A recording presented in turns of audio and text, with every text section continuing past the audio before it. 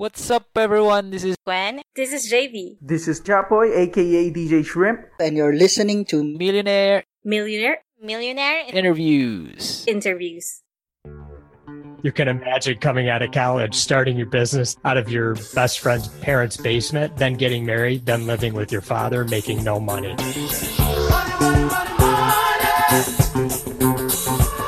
Our sales numbers actually started to go backwards. That was difficult. We had numbers we were trying to hit, and we weren't hitting them. We weren't used to that. No, actually, I'm a glutton for punishment. So when I was 22, I decided you have to sometimes go to a hard place to get to a good place. Thanks for having me, Austin. Rob Dubay. My company is Image One. We're located just outside the Detroit area in a suburb called Oak Park. We started our business in 1991, and what we do is document lifecycle management. And what that means is we manage all the multifunction printers and multifunction copiers within mid-size to enterprise-size organizations. We also provide them with security software to keep those devices safe and with document workflow software so they can not print and have more productivity as documents flow throughout their organizations. So are you from Detroit? Like originally, were you born and raised there? I was born and raised just outside of Detroit. Yep. And how old are you today? I'm 48 years old. How's it been like? I heard a lot of stuff about the economy back then, that it was worse there than everything else. Can you just tell us about the time living there? Wow, what a transformation that I have been a part of since my time here. When I was younger in high school and even starting off in business in 1991, going downtown Detroit was very much, it was not a common occurrence. And it was very much destination based. So you would go to wherever you're going, you would stay in that place, and then you would leave. Now, over the last 5 to 8 years, every week I go down there, something new is going on. Something new is being built. There's new businesses. There's such an energy. It's just thrilling. I'm so grateful to be a part of this true resurgence that's taking place. And what's led to that? Well, it's very entrepreneurial. And what happened was there's an entrepreneur by the name of Dan Gilbert who started a company called Quicken Loans. And he made a commitment to move, I think it was around 3,000 employees, which was his whole company at the time, to downtown Detroit. After moving down there, he's a visionary. He started to see the potential. And he purchased some of the most historic buildings, fixed them up. As his company grew, he moved different areas of the company into these buildings to bring them energy. He gave great incentives for businesses to move downtown. And one thing led to another. He owns, I think, like 80 buildings now. So he really started this resurgence. And of course, all it took was one person who was going all in with it, and the rest started to follow. It's just been an amazing thing to watch. Those people who aren't familiar, I know he owns the Cleveland Cavaliers. Is that correct? Yes, he does. Yep. Yeah. I think it may be another sports team or two. No, he owns the minor league franchises in Cleveland. Okay. Fathead, you might be familiar with that company. Shinola, he's an investor in. Detroit Venture Partners with Magic Johnson, just to name a few. Yeah. So that's how he's able to own that many buildings. So back to your story. Basically, you own a printing company. How did someone find you? What do they do? Can you just make it as simple as possible? Then we'll reel it back to the beginning. Yeah, we work with CIOs and IT directors. They typically find us through word of mouth, obviously through any sort of marketing that we might be doing, imageoneway.com, which is our website. And we don't print for the companies. We actually manage all their print devices, just the office devices that they have in their offices, located all throughout the country. Has business been growing or slowing down? Because maybe just from further away, you might think that maybe people are getting into more digital space than the printing space. That is so true. And actually, print is in about a 3% decline, and I expect that it will continue to decline. So it's really up to us to continue to ebb and flow with where the market takes us, which is why we're in the software business, why we're teaching people and helping implement software solutions within their organizations. And so that side of the business is growing slowly, but it is growing. And I think as the younger generations start to really become more ingrained in these businesses, we're going to see less and less print. So quite frankly, when we look ahead at our 2026 vision, which is 8 years from now, I don't know what business we'll be in. I think a component will be printing, but I think we're going to be doing a few other things. And I think that's smart to realize that eventually the writing's going to be on the wall. I appreciate too that you're saying 8 years from now that you don't know what's going to happen, because some people think they know. It's going to be hard. You have to be able to jump to different types of your business that can keep expanding. That's so true. Was that by coincidence? You just kept slowly seeing this? Or when did you make that transition to say you had to expand to different parts of companies? Well, certainly we have metrics that we track. So we do track the number of pages that are being printed by our clients, and we watch for trends.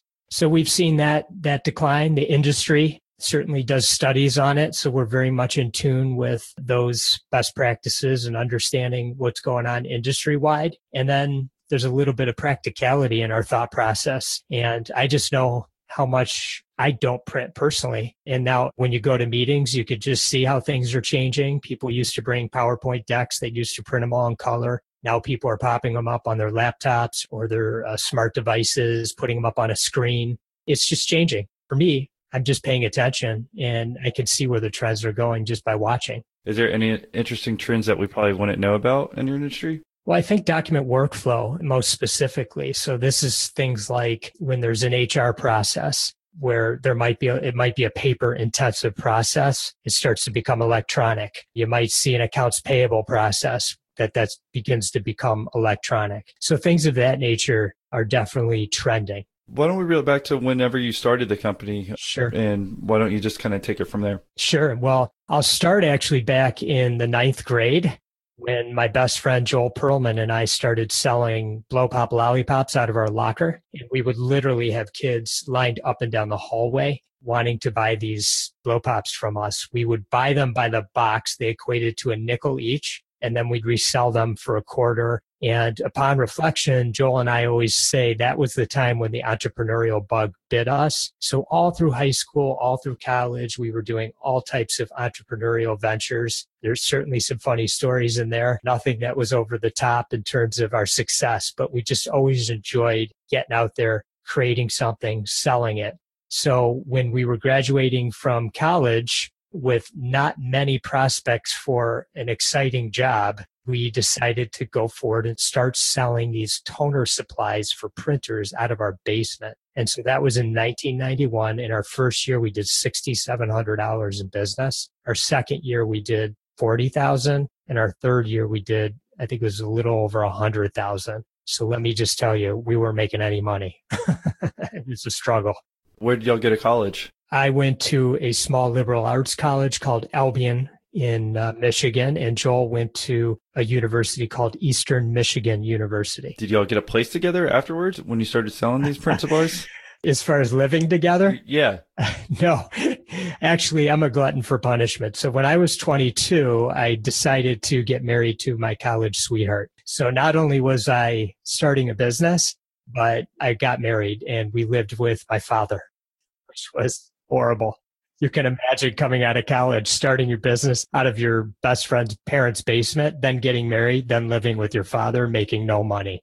You're selling basically just print supplies? You got it. Yep. Okay. And how did you get into that from out of college? We read an article in the back of Entrepreneur magazine. It was about this new cost savings product, remanufactured toner cartridges that would go into these laser printers. And so you could sell them for about half the price of what an original cartridge would cost. And we thought, wow, that seems like a great idea. These cartridges are very expensive. And we would just go door to door in office buildings, giving our cards out, asking for the office manager. That was our primary way of getting started. Funny enough, we really don't sell that product anymore, but that's how we got rolling. Did you not just want to get a normal 9 to 5 coming out, especially being married? No, I know. No, I didn't. Why not? I just knew I wasn't made out to work for somebody. I could just feel it.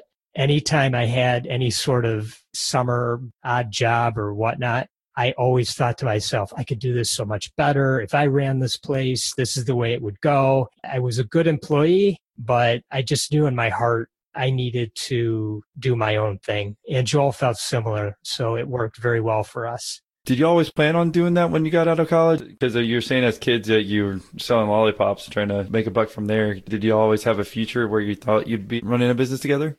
We always talked about it. We dreamed about it. We used to go to a place in Ann Arbor, Michigan called Zingerman's Deli, and we still go there today. It was a source of inspiration for us. They're a simple deli. Of course, they've grown now beyond that. But we would go in that place and they would be delivering a service that was just remarkable. And the food was amazing. And just everything about the whole place was inspiring to us. And we would sit there and we would just watch and we would say to each other, oh, if we ever had a business, it'd be like this. It would have a culture like this. And so we just dream about it. We had all kinds of nutty ideas. Yeah. So, and then we read that little classified ad and we decided that was the idea we were going with. So you may have heard that there are other entrepreneur groups out there that can help you feel a little less lonely. Ones like EO, Vistage, or YPO. But why join any of those when you can get all those benefits at a fraction of the price? How? Well, join our Patreon membership. You've heard from some of our members how much of a steal our Patreon membership is. So here's some cold hard numbers for you. In year one with EO, you're going to spend $4,900. For Vistage, you're paying $18,810 for your first year. And for YPO, you're shoveling out $7,050 for your very first year. For our gold Patreon membership, you're getting it at less than $30 a month. Let that sink in. Again, our gold membership is less than $30 a month compared to those other guys that cost $4,900, $18,810, and $7,050. So if you're on the fence, join today before I act like a smart businessman and I raise prices. Just go to millionaire-interviews.com/Patreon. Did you read it in the deli? We didn't. No, we didn't. That would have been a good part of the story, though. I liked it. Right. Okay, so we're 22 and you're married, living at home with your wife at your dad's house. Yeah. Okay, 3 years in, you're selling $100,000. Is he charging you rent or no? No, Okay. he's a great dad. Yeah. It's Just clean up after myself. all right. I mean, 100,000 sales doesn't sound like too bad though, but you're saying, I guess you're just making very little profit on that. Yeah, remember there were two partners, Joel and I. By then we had moved out of the basement and, we were trying to grow the business. There's certainly reinvestment that goes in and decisions that are being made. And I think we were trying to build a healthy company that could build up some cash and, just trying to be conservative. We paid for our cars and our gas money and anything that we could expense that made sense through the company. And so it was a struggle at the beginning financially. We were 25, and is Joel also living at his parents' house? He did for a while. He moved out shortly into an apartment with a roommate. And did your parents at the time try to ever say, or your friends, what are y'all doing after a couple of years? And okay, tell us about Yes, that. constantly. Mhm. My mom would say, when are you getting a real job? My dad was very supportive and my mom was supportive as well, but she is more conventionally minded. So she would always encourage me to maybe rethink what I was doing there, always give me all kinds of great advice. Like, hey, did you try calling on that big company XYZ? I drove by their building. Maybe they could be a prospect for you. We just stayed focused. I just knew in my heart I was going to make this work out. Well, then how did it start working out from there?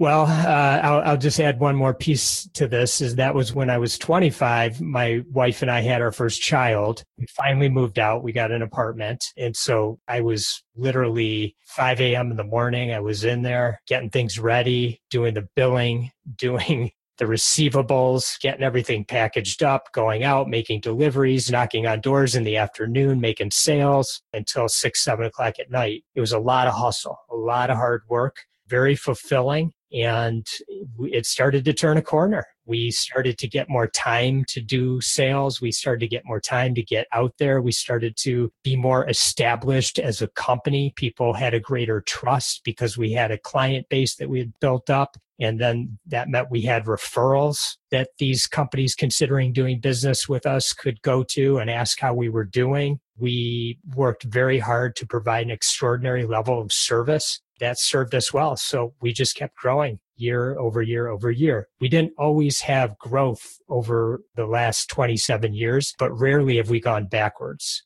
So what was your actually like take home pay, would you say, before you had the kid? Because that might make me a little nervous.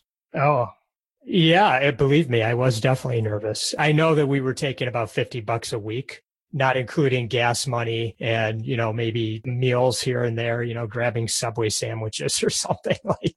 So yeah, we weren't making any money. And then you're just hustling hard enough till enough people, you kind of turned a corner. But was it one other thing? Did you start selling different products, or what helped you increase the revenue?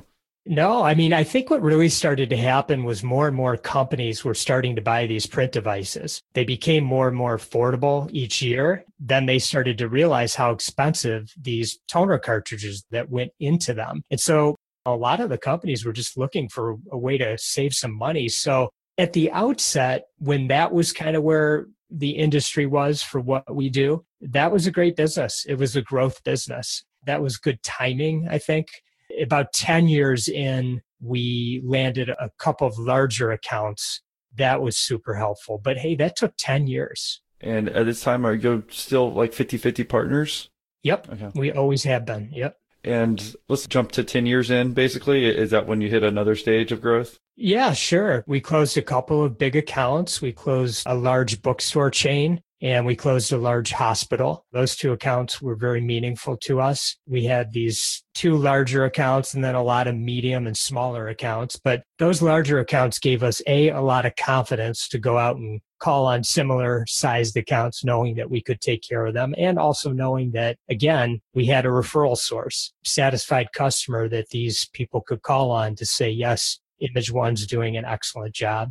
We also experienced growth pains. I always like to mention that. We had no system for how we operated the business. At this point, we had, I don't remember how many team members we had at that time, but enough where we weren't managing it well. Joel and I learned and met a person by the name of Gino Wickman, who created a process called EOS, the Entrepreneurial Operating System. He writes about it in his book, Traction. It's a best-selling book, and I always recommend it to people. And it's really just a process for running your business. That was very impactful for us, and we embraced it. And we really started to, what I would say, get a little bit more professional at that point, where we really started to put strong processes in place, clear roles and responsibilities and accountability with people. Then things really started to shift. So probably around that time, I'm just guessing, we were hitting in the $4 million range. And over the next few years, we built it up to probably around $6 million.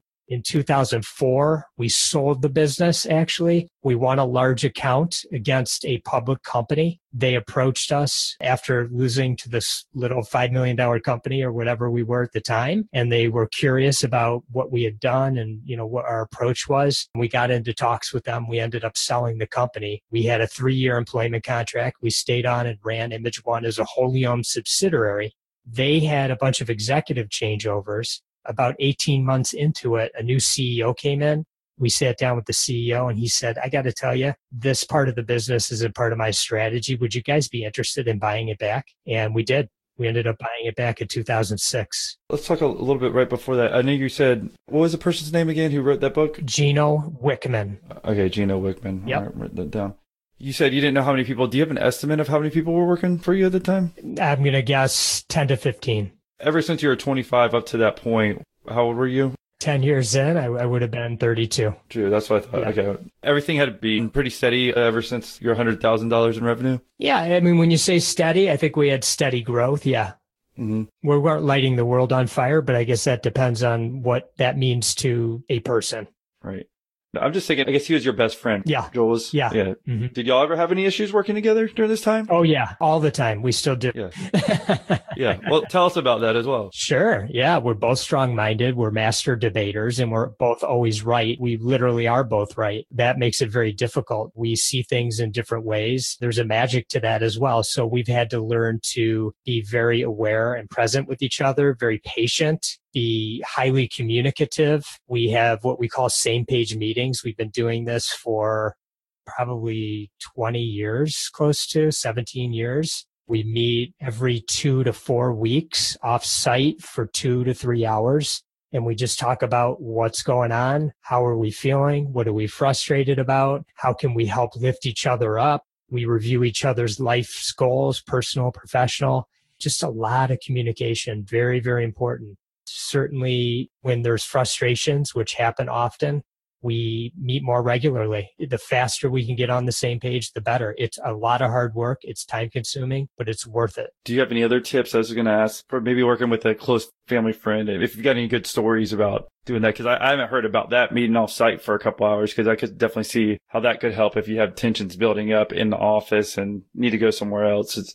Any other suggestions or stories? Don't fear conflict. I mean, you have to sometimes go to a hard place to get to a good place. And if you're just aware of that, then you'll know the outcome will be the right outcome. I think what I notice is, especially talking to business partners and people that are in family businesses, they avoid it. They don't want to have the conversation. It's too uncomfortable. They just walk around in separate worlds. And you can't do that. You can't do that and move forward. So you have to address things very quickly. I think having that same page meeting rhythm is great because it's on the calendar. You show up, you come with your list, or even if you didn't have time to make your list, it starts to come out. And that's my biggest piece of feedback for anybody that has partners. Can you give us an example of something that y'all had to go through that was really difficult? Sure. There's so many. Let me think for a second. I could tell one time each year we do a 2-day annual planning session. And a number of years ago, we had a great 2 days. Everybody on the executive team was on the same page. We were just super focused. We finished a little early, like a couple hours early or an hour early on the second day, feeling great, tired, definitely healthy debate all around, worked through some tough stuff, really set up the year the way it needed to be set up. I run those meetings, so I was just exhausted, but feeling great. And at the end, when we were getting ready to wrap, Joel brought up a topic, and quite frankly, I don't even remember what it was. It was that insignificant, but he brought up a topic and said, "Hey, since we're a little early, you mind if I run something by everybody real quick?" The next thing you knew, it turned into this big, frustrating conversation for the two of us. And I realized I'm just in a bad spot. I shouldn't be going down this road, but yet here I am. My ego is getting in the way. I'm not being at my best. I kept at it. And then finally, we just ended the conversation. It didn't get anywhere. We wasted a good hour on it. Everyone left the room and I was sort of organizing all the notes from the meeting. Joel came back about 10 minutes later and he just really laid into me. Wasn't listening, and he feels very passionate about whatever it was, and so on and so forth. At that moment, I felt myself get pretty calm in a funny way, and I just listened. I just let go of all my previous judgments, all my previous thought process, opinions, and I just listened intently to him. In fact, at one point he said, "Actually, you're really irritating me right now because you're just sitting there looking at me, shaking your head and listening." And I said, "You know what? I get it. I hear you. And I just want you to know right now, I'm just trying to be fully present and listen to every single thing you're saying without prejudgment. We just went through this big discussion and I want to take responsibility and I want to really slow down and open my mind." The frustration didn't end during that conversation, but the next day we got back together and we just hugged it out. So I think the learning lesson for me there, and I've been practicing this for a number of years, is just to slow down, and be present and be open, truly open, not thinking and solving at the same time that somebody's talking to you, but just trying your best to eliminate all these thoughts and judgments that you have and fully listen because they have something going on in their head that they're very passionate about. And if I'm spending all my time trying to counteract it, it's never going to get anywhere. That's an example that comes to mind. Basically, just to take it in and whatever the person's saying. I mean, I'm just trying to make sure that we summarize exactly the learning point there. Yeah, take it all in with full empathy, understanding that they have a point of view for good reason, and it isn't about who's right, it's about what's right. And so just slow down. And also, how much does this matter to you? I mean, what's getting in the way? Why are you having the debate? We call it debate club. Why are we having the debate? And I have to take a step back and take personal responsibility and say, how much does this one really matter to me? Is my ego getting in the way? Because Joel's like my brother. And from what I know, and I have a brother. And so from what I know of relationships with siblings, sometimes ego gets in the way. That happens with Joel and I need to be real aware of that. I guess you're able to finally work through everything. And yeah. Did you talk to a therapist or something to come up with this idea to meet every once in a while to get off site? Or how did you come up with these concepts to make sure hopefully stuff like this wouldn't happen in the future? That's a great question. We didn't work with a therapist for this particular idea. Actually, Gino Wickman was speaking with us and we were talking about some of our frustrations and did he have any hints. And so he said, hey, why don't you guys just go off site and meet up and get on the same page? And we just started calling it a same page meeting. But that said, and I do want to let you know that the two of us have and will continue to go to therapy and try to dig in and learn more about ourselves. It'll be a lifelong journey for us. And so I do think that the fact that we are working on ourselves personally is a component of that. I think we got some helpful thoughts there. Good. How about we jump back to when you actually sold the business you were talking about in 2006? Yep. Why don't we talk about the experience of dealing with having your company acquired? Because basically you became a salary employee, right? At that point, once you did sell the business? Yes, that's a great question. So in 2004, in April, they approached us. We started talking. And first and foremost, it became extremely stressful. At first, actually, let me back up. At first, it was kind of fun because we were being courted and they were talking about the idea of exiting and all that sort of thing was sort of something, in the back of my head. And Joel said that might be kind of an interesting business experience and to cash out a little bit might be nice as well. So we started down this road. We got deeper and deeper into it. And then it kind of became serious. We started to have a lot of private conversations within our office, which was against our core values. We are open and honest. We work with integrity, humility, vulnerability. And here we were, closed doors all the time, having these secretive conversations, secretive conference calls, moving forward. And that caused me, just because of my nature of being open and honest, it just caused me an awful lot of anxiety and stress. We did finally close the deal in December of 2004, and we were able to negotiate that all of our team members would keep their jobs and that we would remain on as running Image One as a wholly owned subsidiary. Now, transition to your point about being a salaried employee, our titles were vice president of something I don't even remember. We really wanted to take this thing to another level, and I really believe we could have. But we were dealing with a company that had well over $1 billion in sales, and they weren't super nimble, over 3,000 employees. And here we were this small $5 or $6 million company, I think at the time, with maybe 25 employees. We were just nothing. We were just this tiny, tiny piece to their entire business. So once the acquisition took place and we were trying to integrate some things, take advantage of specifically their 500 salespeople out in the field and get them selling our product lines, it just was a struggle. So it was frustrating because I'm a personally accountable person. I wanted them to get an ROI. I wanted to be successful. That's how I'm wired. But hey, things like being called on a Tuesday and telling me that I need to be in North Carolina on Thursday without much notice, that just wasn't working for me. I wasn't accustomed to it. I wasn't accustomed to reporting to people other than my team members and customers. And so that was a shift. There were many frustrating conversations along the way where you could just tell we weren't in alignment with our philosophies. You put that all together, and it was a tough 18 months. When the new CEO came in and we had the conversation, it was refreshing. He was a very open-minded person. I'll never forget that about him. Older gentleman. He'd been around. He was straight to the point and very practical. I learned a great lesson from him. I belong to this international organization, and you get once a month meeting. We all get together, and I've gotten frustrated because I go in there and everybody's just kind of scooting over the top of everything, and we're sitting there nodding our heads like we know what they're talking about. There's no details to it. For me, it's $700 a month, and it's hard to justify, you know. Honestly, I feel like that I've got 10 times more out of listening to your meetings. And before you rebought it back, your work-life balance, because you're talking about they maybe called you on Tuesday, you had to be somewhere on a Thursday. How did that switch from what you were working before versus with the new company? Well, not having to be places for the most part on a moment's notice, it was a big shift for us. I could control that a little bit more. And working for somebody, I wasn't in control anymore. And so that was the big difference. Well, what did they have you do? Why would you have to go on those road trips versus kind of staying with your division of the company?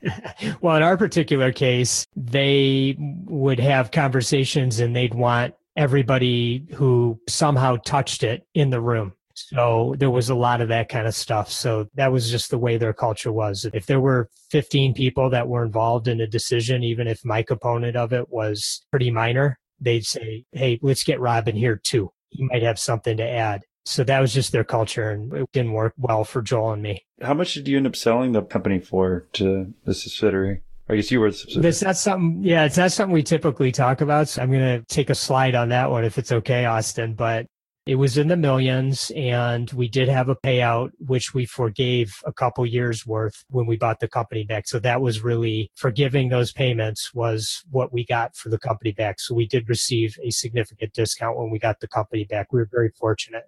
Okay, yeah, because that's what I was going to lead into is like what percentage you sold and how much you're able to get it back if you actually made money on the transaction doing it that way. Yeah, we did. We were very fortunate, and they wanted to make a quick transaction, and the money was, for them, it was nothing. So I guess the economy's still rolling pretty well at that point, correct? It was at that point. Yeah, it was about just a year or two out before it was going to get tough. Right. And it did. Can you tell us what big company actually acquired you during those 2 years or 18 months? Yeah, the name of the company is now called Konica Minolta. Okay, I think most people know that. Yeah. After you got out from underneath them, just tell us if we were going to be acquired by a bigger company or we are also going to try to buy ourselves back from a different company, is there a lesson or two that you can tell us before we move on with the story? I would say make sure you're in alignment and do a lot of due diligence around that. Make sure you take a quick look inside to, especially if you've been entrepreneurial and you're not accustomed to working for others like I was. That's my experience, is just really look deep inside and ask yourself, am I going to be up for this working for other people? Be really clear about what the direction's going to be and how they're going to help. I hear so many stories, especially since I've been through this, where a bigger company acquires a smaller company and then it just kind of, the executives move on to the next thing and you're sort of stuck floundering around trying to make stuff happen and you get lost in the shuffle. And so I think absolute clarity on what's going to happen next, how do we take this vision and execute on it, is super important. After you buy yourselves back, are we talking about beginning in 2006, middle of 2006? It was the middle, yep, okay. June of 2006. Did y'all throw a party, champagne going everywhere or what? You know what? It's funny. We need to celebrate more. We did not do that. And I think we were just exhausted. But one thing we did commit to is just right around that time, I'd gotten a book, which I highly recommend, called Small Giants, Companies That Choose to Be Great Instead of Big. Doesn't mean they're not big, but they choose to be great first. Very cultural minded, companies with purpose, with leaders who are servant leaders, strong culture, strong finances, meaningful relationships with their customers, and involved in the community, making a mark. That book inspired Joel and I, and we took those qualities and we decided that was moving forward. We were going to be focused on making a really, really unique culture from that point forward. And that's what we've been trying to do every single day, just chipping away at it with our team. I was going to bring that up too, because I did notice that, at least in Detroit, you've got some awards for great culture, correct? We have. We've been very fortunate. And last year, very proud that we were recognized nationally as one of the top 25 small companies, small giants in America by Forbes magazine, excuse me. Is there one thing that if we wanted to switch our culture that you could tell us that maybe could help us? Yeah, I think caring about the totality of your team members' lives, not just them coming in and working for you, but you work for them. You are a servant leader. You are nothing without them. You've created the environment for them to come into. You put a lot of hard work and sweat into it, and that's all to be commended. But at the end of the day, I am nothing without my team. Now we have 65 team members, and I am humbled to be a part of them. They're amazing. I'm just here to serve them in any way that they need me. So whether that's a life event that they're experiencing or professional or career move that they're looking for, I'm here to support them. And we talk about being lifter uppers and not dragger downers. That makes sense because, yeah, it's just a positive energy sense. You can kind of tell that you have it versus you can already feel negative energy when it's going in. And then I think kind of the same way. Are you raising my energy or lowering it? Because it's not going to stay the same. So it's so true. Let's talk about 2006 upward. Things were going well for a couple of years and then we had a downturn in the economy. Yeah. And when that happened for us, it wasn't too bad. Actually, a lot of companies were looking for cost savings. We were able to pick up new clients. We were opportunistic in that way to help counteract some of the lack of growth from existing clients. And so we were pretty steady. We weren't growing tremendously, but we weren't going backwards. Now I will jump ahead to 2014, where we started to really recognize, actually back in 2013, where print was going. And we started to really talk to our customers more about how we could help them reduce their print. And we knew this was going to be a hit for us. So we started to do that. We felt it was the right thing, very much in alignment with our values. And so when we moved into 2014, our sales numbers actually started to go backwards. That was difficult. We had a budget, we had numbers we were trying to hit, and we weren't hitting them. We weren't used to that. So midway through the year, we definitely had to tighten up. We've been through that before, so we knew what to do, but it was a different scenario. We were communicating very strongly with the team. They understood what was going on. One really, really important thing that we did during that year is we instituted open book finance. We started teaching a concept called The Great Game of Business, which is a book which I highly recommend, written by Jack Stack. And The Great Game of Business is really all about how to integrate open book finances into your company, teaching your team members, your employees, how to understand an income statement and a balance sheet, having them own line items on income statements, keeping to the budget, knowing the difference that they make. And we went from mid-year where we were losing money for the first time ever, and this was in 2014, first time ever, we were looking like we were going to lose a small amount of money. We actually turned a profit. And I truly believe that was because people started to understand, take ownership of the finances. And we've been doing that ever since. One of the best things we ever did. How'd you come up with that idea? I met Jack Stack through Bo Burlingham, the author of Small Giants, whom I met through my friends over at Zingerman. So it was just a crazy connection. And Jack kept nudging me over the years to telling me I really should integrate Great Game of Business into my business. And I had all these reasons why it probably wasn't going to be a good idea. Mainly, I was just afraid that showing people the finances it seemed foreign to me. Finally, it just hit me one day, and certainly the tough year that we were having, being a vulnerable person, I think I just said, you know what do we have to lose here? And this will test us. This will tell us how strong is our team. If we're having a tough year, do people start jumping ship? Well, if that's the case, then how dedicated really were they to the company? Exactly. Yeah, that's what I was thinking. So I just thought, hey, this is a great way to build the culture stronger and integrate people into the things that I'm looking at day in and day out. I mean, everybody's just a person, just like me. And if I don't give them the information they need to make the right decisions, whose fault is that? That's mine. It was a great decision, and that's how it came about. You actually show them the actual numbers for your company and not just basics, because at first it might have sounded like you were just telling them the basics about like finance or whatever, but you were showing them the actual numbers, that revenue and income that y'all were producing, or I guess not producing. Exactly. Right. At that time, not producing. Exactly. Net income, top line sales, cost of goods sold, our gross profit percentage, and then getting into the line items. So yeah, they were learning every component of it. Were you just talking to the managers there? I mean, were you teaching it? Did you have someone else come in and teach it? How would we implement that? Yeah, they have coaches, but we couldn't afford them. So I read the book. I went onto their website. There were quite a good number of resources, and I started teaching it myself. And I just went in front of the team and I said, look, I'm no financial guru. I know how to read an income statement and a balance sheet, but I've never had to teach it. And I'm going to make a ton of mistakes, but stick with me on this. Ask me tough questions, which they did. And I'll find out the answers, and this is going to be a journey. It's going to be one step at a time. And I just took it slow, like we've done with any of these foundational tools like EOS, et cetera. I just have a knack for being able to see the big picture, but also realizing it's not going to be perfect right out of the gates. Just take a little bit at a time. Don't get overwhelmed. And how much did you charge Image One to do this? It was out of the goodness of my heart, for sure. There you go.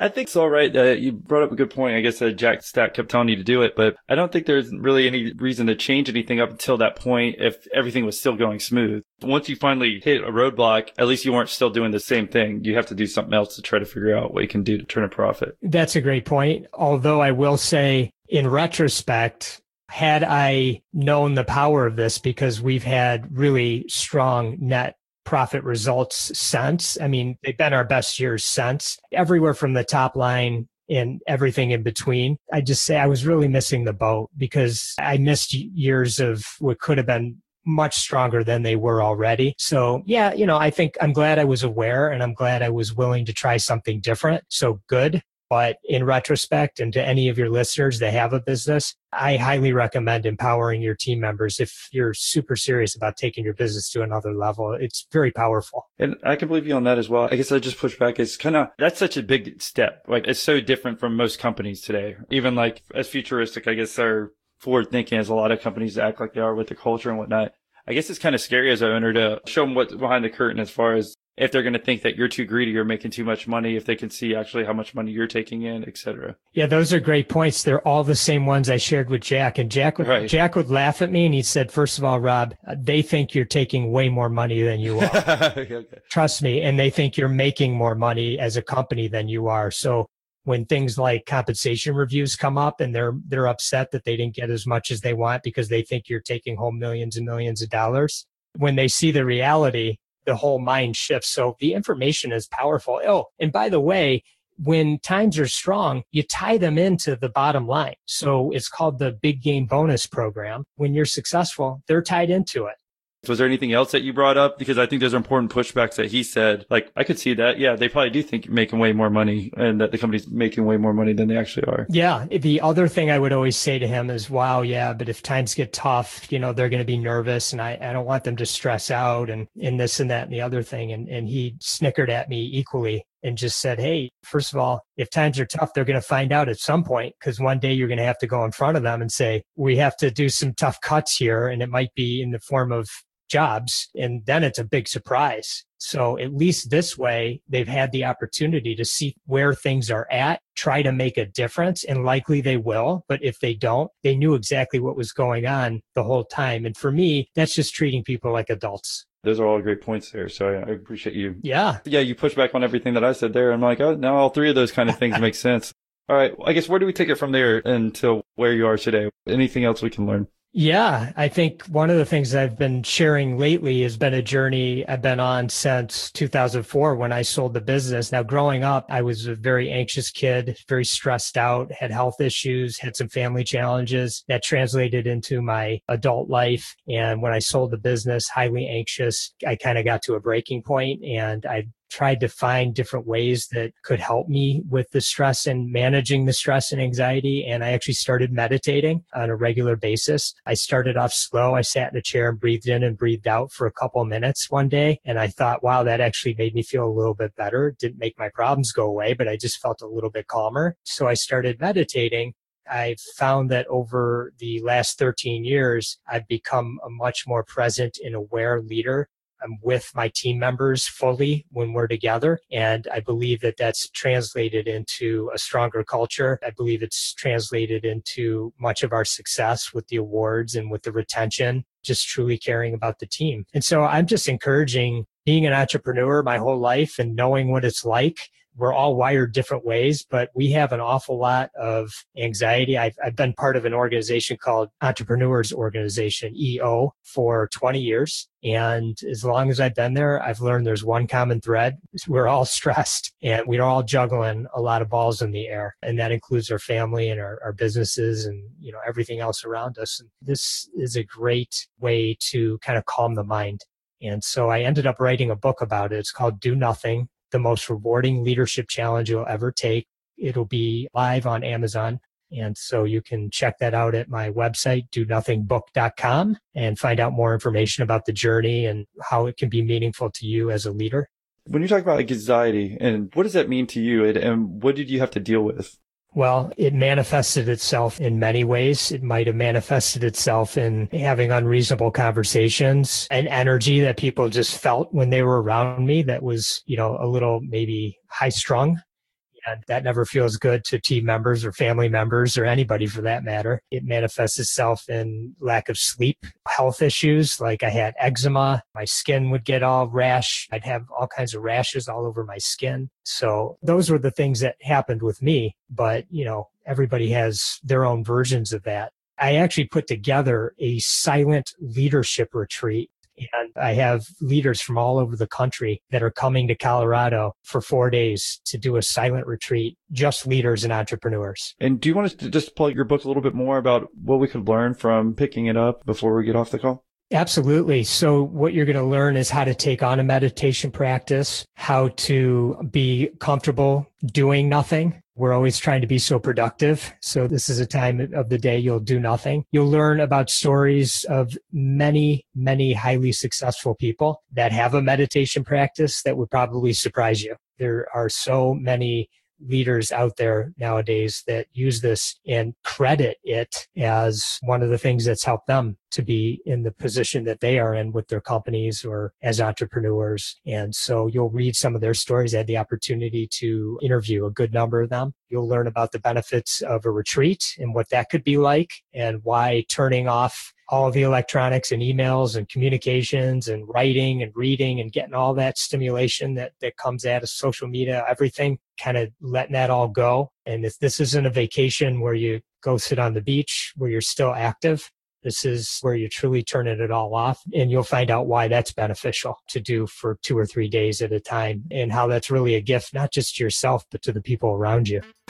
I don't have a scalable internet business. So your podcast, your guests that you interview resonates a lot more. You interview them very well and you're quite consistent. So, when I'm going for a drive, that's what I listen to. Well, like I said, I appreciate it. So you're in Dubai? Yeah. So it's the capital of the UAE. He actually was in the Middle East. Oh, wow. I don't know if he invests at all, but at least he can definitely point you in the right way and understand the stuff that you have to deal with. Yeah. That'd be awesome. Okay. Yeah. I'll reach out to him. So I helped finally. No, just talking to you has helped get my thinking going. And you brought a point about all the notifications you get on your phone. You never get your mind to turn off. I think that was a really important thing to bring up there. Yep. All right. Well, we appreciate you coming on the call and sharing your story. Is there anything else that you might want to leave the listeners with today who are listening? Sure. I have a weekly blog on Forbes, so you can check that out. Also on Thrive Global, every 2 weeks, I write a blog, so you can check that out as well. I do speaking on the Do Nothing movement, so I'm happy to entertain any questions about that. And I love your podcast. I'm really grateful that you had me on, Austin. I enjoyed talking to you not only today, but when we spoke previously. Thank you so much for having me. Yeah, no, and I appreciate you writing that book and coming at it from a different angle with the Do Nothing, because I wasn't even familiar with that. And then I was starting to read it right as we started the background on it. But I think a lot of people, it's hard to do nothing. Especially as an entrepreneur, you feel like you have to do something all the time. So that is so true. I think that's a great title. If someone wants to contact you and say thank you or get any more information on, I guess maybe the retreat, because I think that's pretty interesting as well. Where would they go? Sure. They can go to donothingbook.com and they can find all the information on the retreat. They can contact me from the website. They can contact me on any of the social, which has on the website, you'll have the links there for LinkedIn or Twitter, Facebook, Instagram. You can go there and check all those out. So very easy, very accessible. Happy to respond to everybody. Yeah, if someone wanted to reach you personally, do they go to that website as well? Yep. Okay. Yep. Gotcha. We'll get it for sure. And I'll reach out personally. All right. Well, thank you, Rob, for joining us. It's my pleasure. Thanks again for having me. Are you looking for more product-based interviews? Well, don't worry, mother effer. I got you. Here's 5 awesome suggestions just for you. Try episode 135 with Jim Kalb of OptiFuse, or an old favorite, episode 24 with Starfire Direct. Another one, try episode 127, that's 127, with Doug Booten, the founder of Halo Top Ice Cream, which I'm sure you've seen in your local supermarket. Another oldie but goodie, episode 34 with Don DiCostanza of Pedigo Electric Bikes. And last but not least, the touching story in episode 98 with Ann Head. And hey, while you're exploring our awesome back catalog of episodes, why don't you consider becoming a Patreon member? We've got secret Patreon episodes in the product industry, like Patreon episode number 29, where I interviewed the founder of Fatheads, or Patreon episode 3, where I talk with Rick Martinez about succeeding in the cannabis industry. Just check your notes below on how to get these secret episodes right now.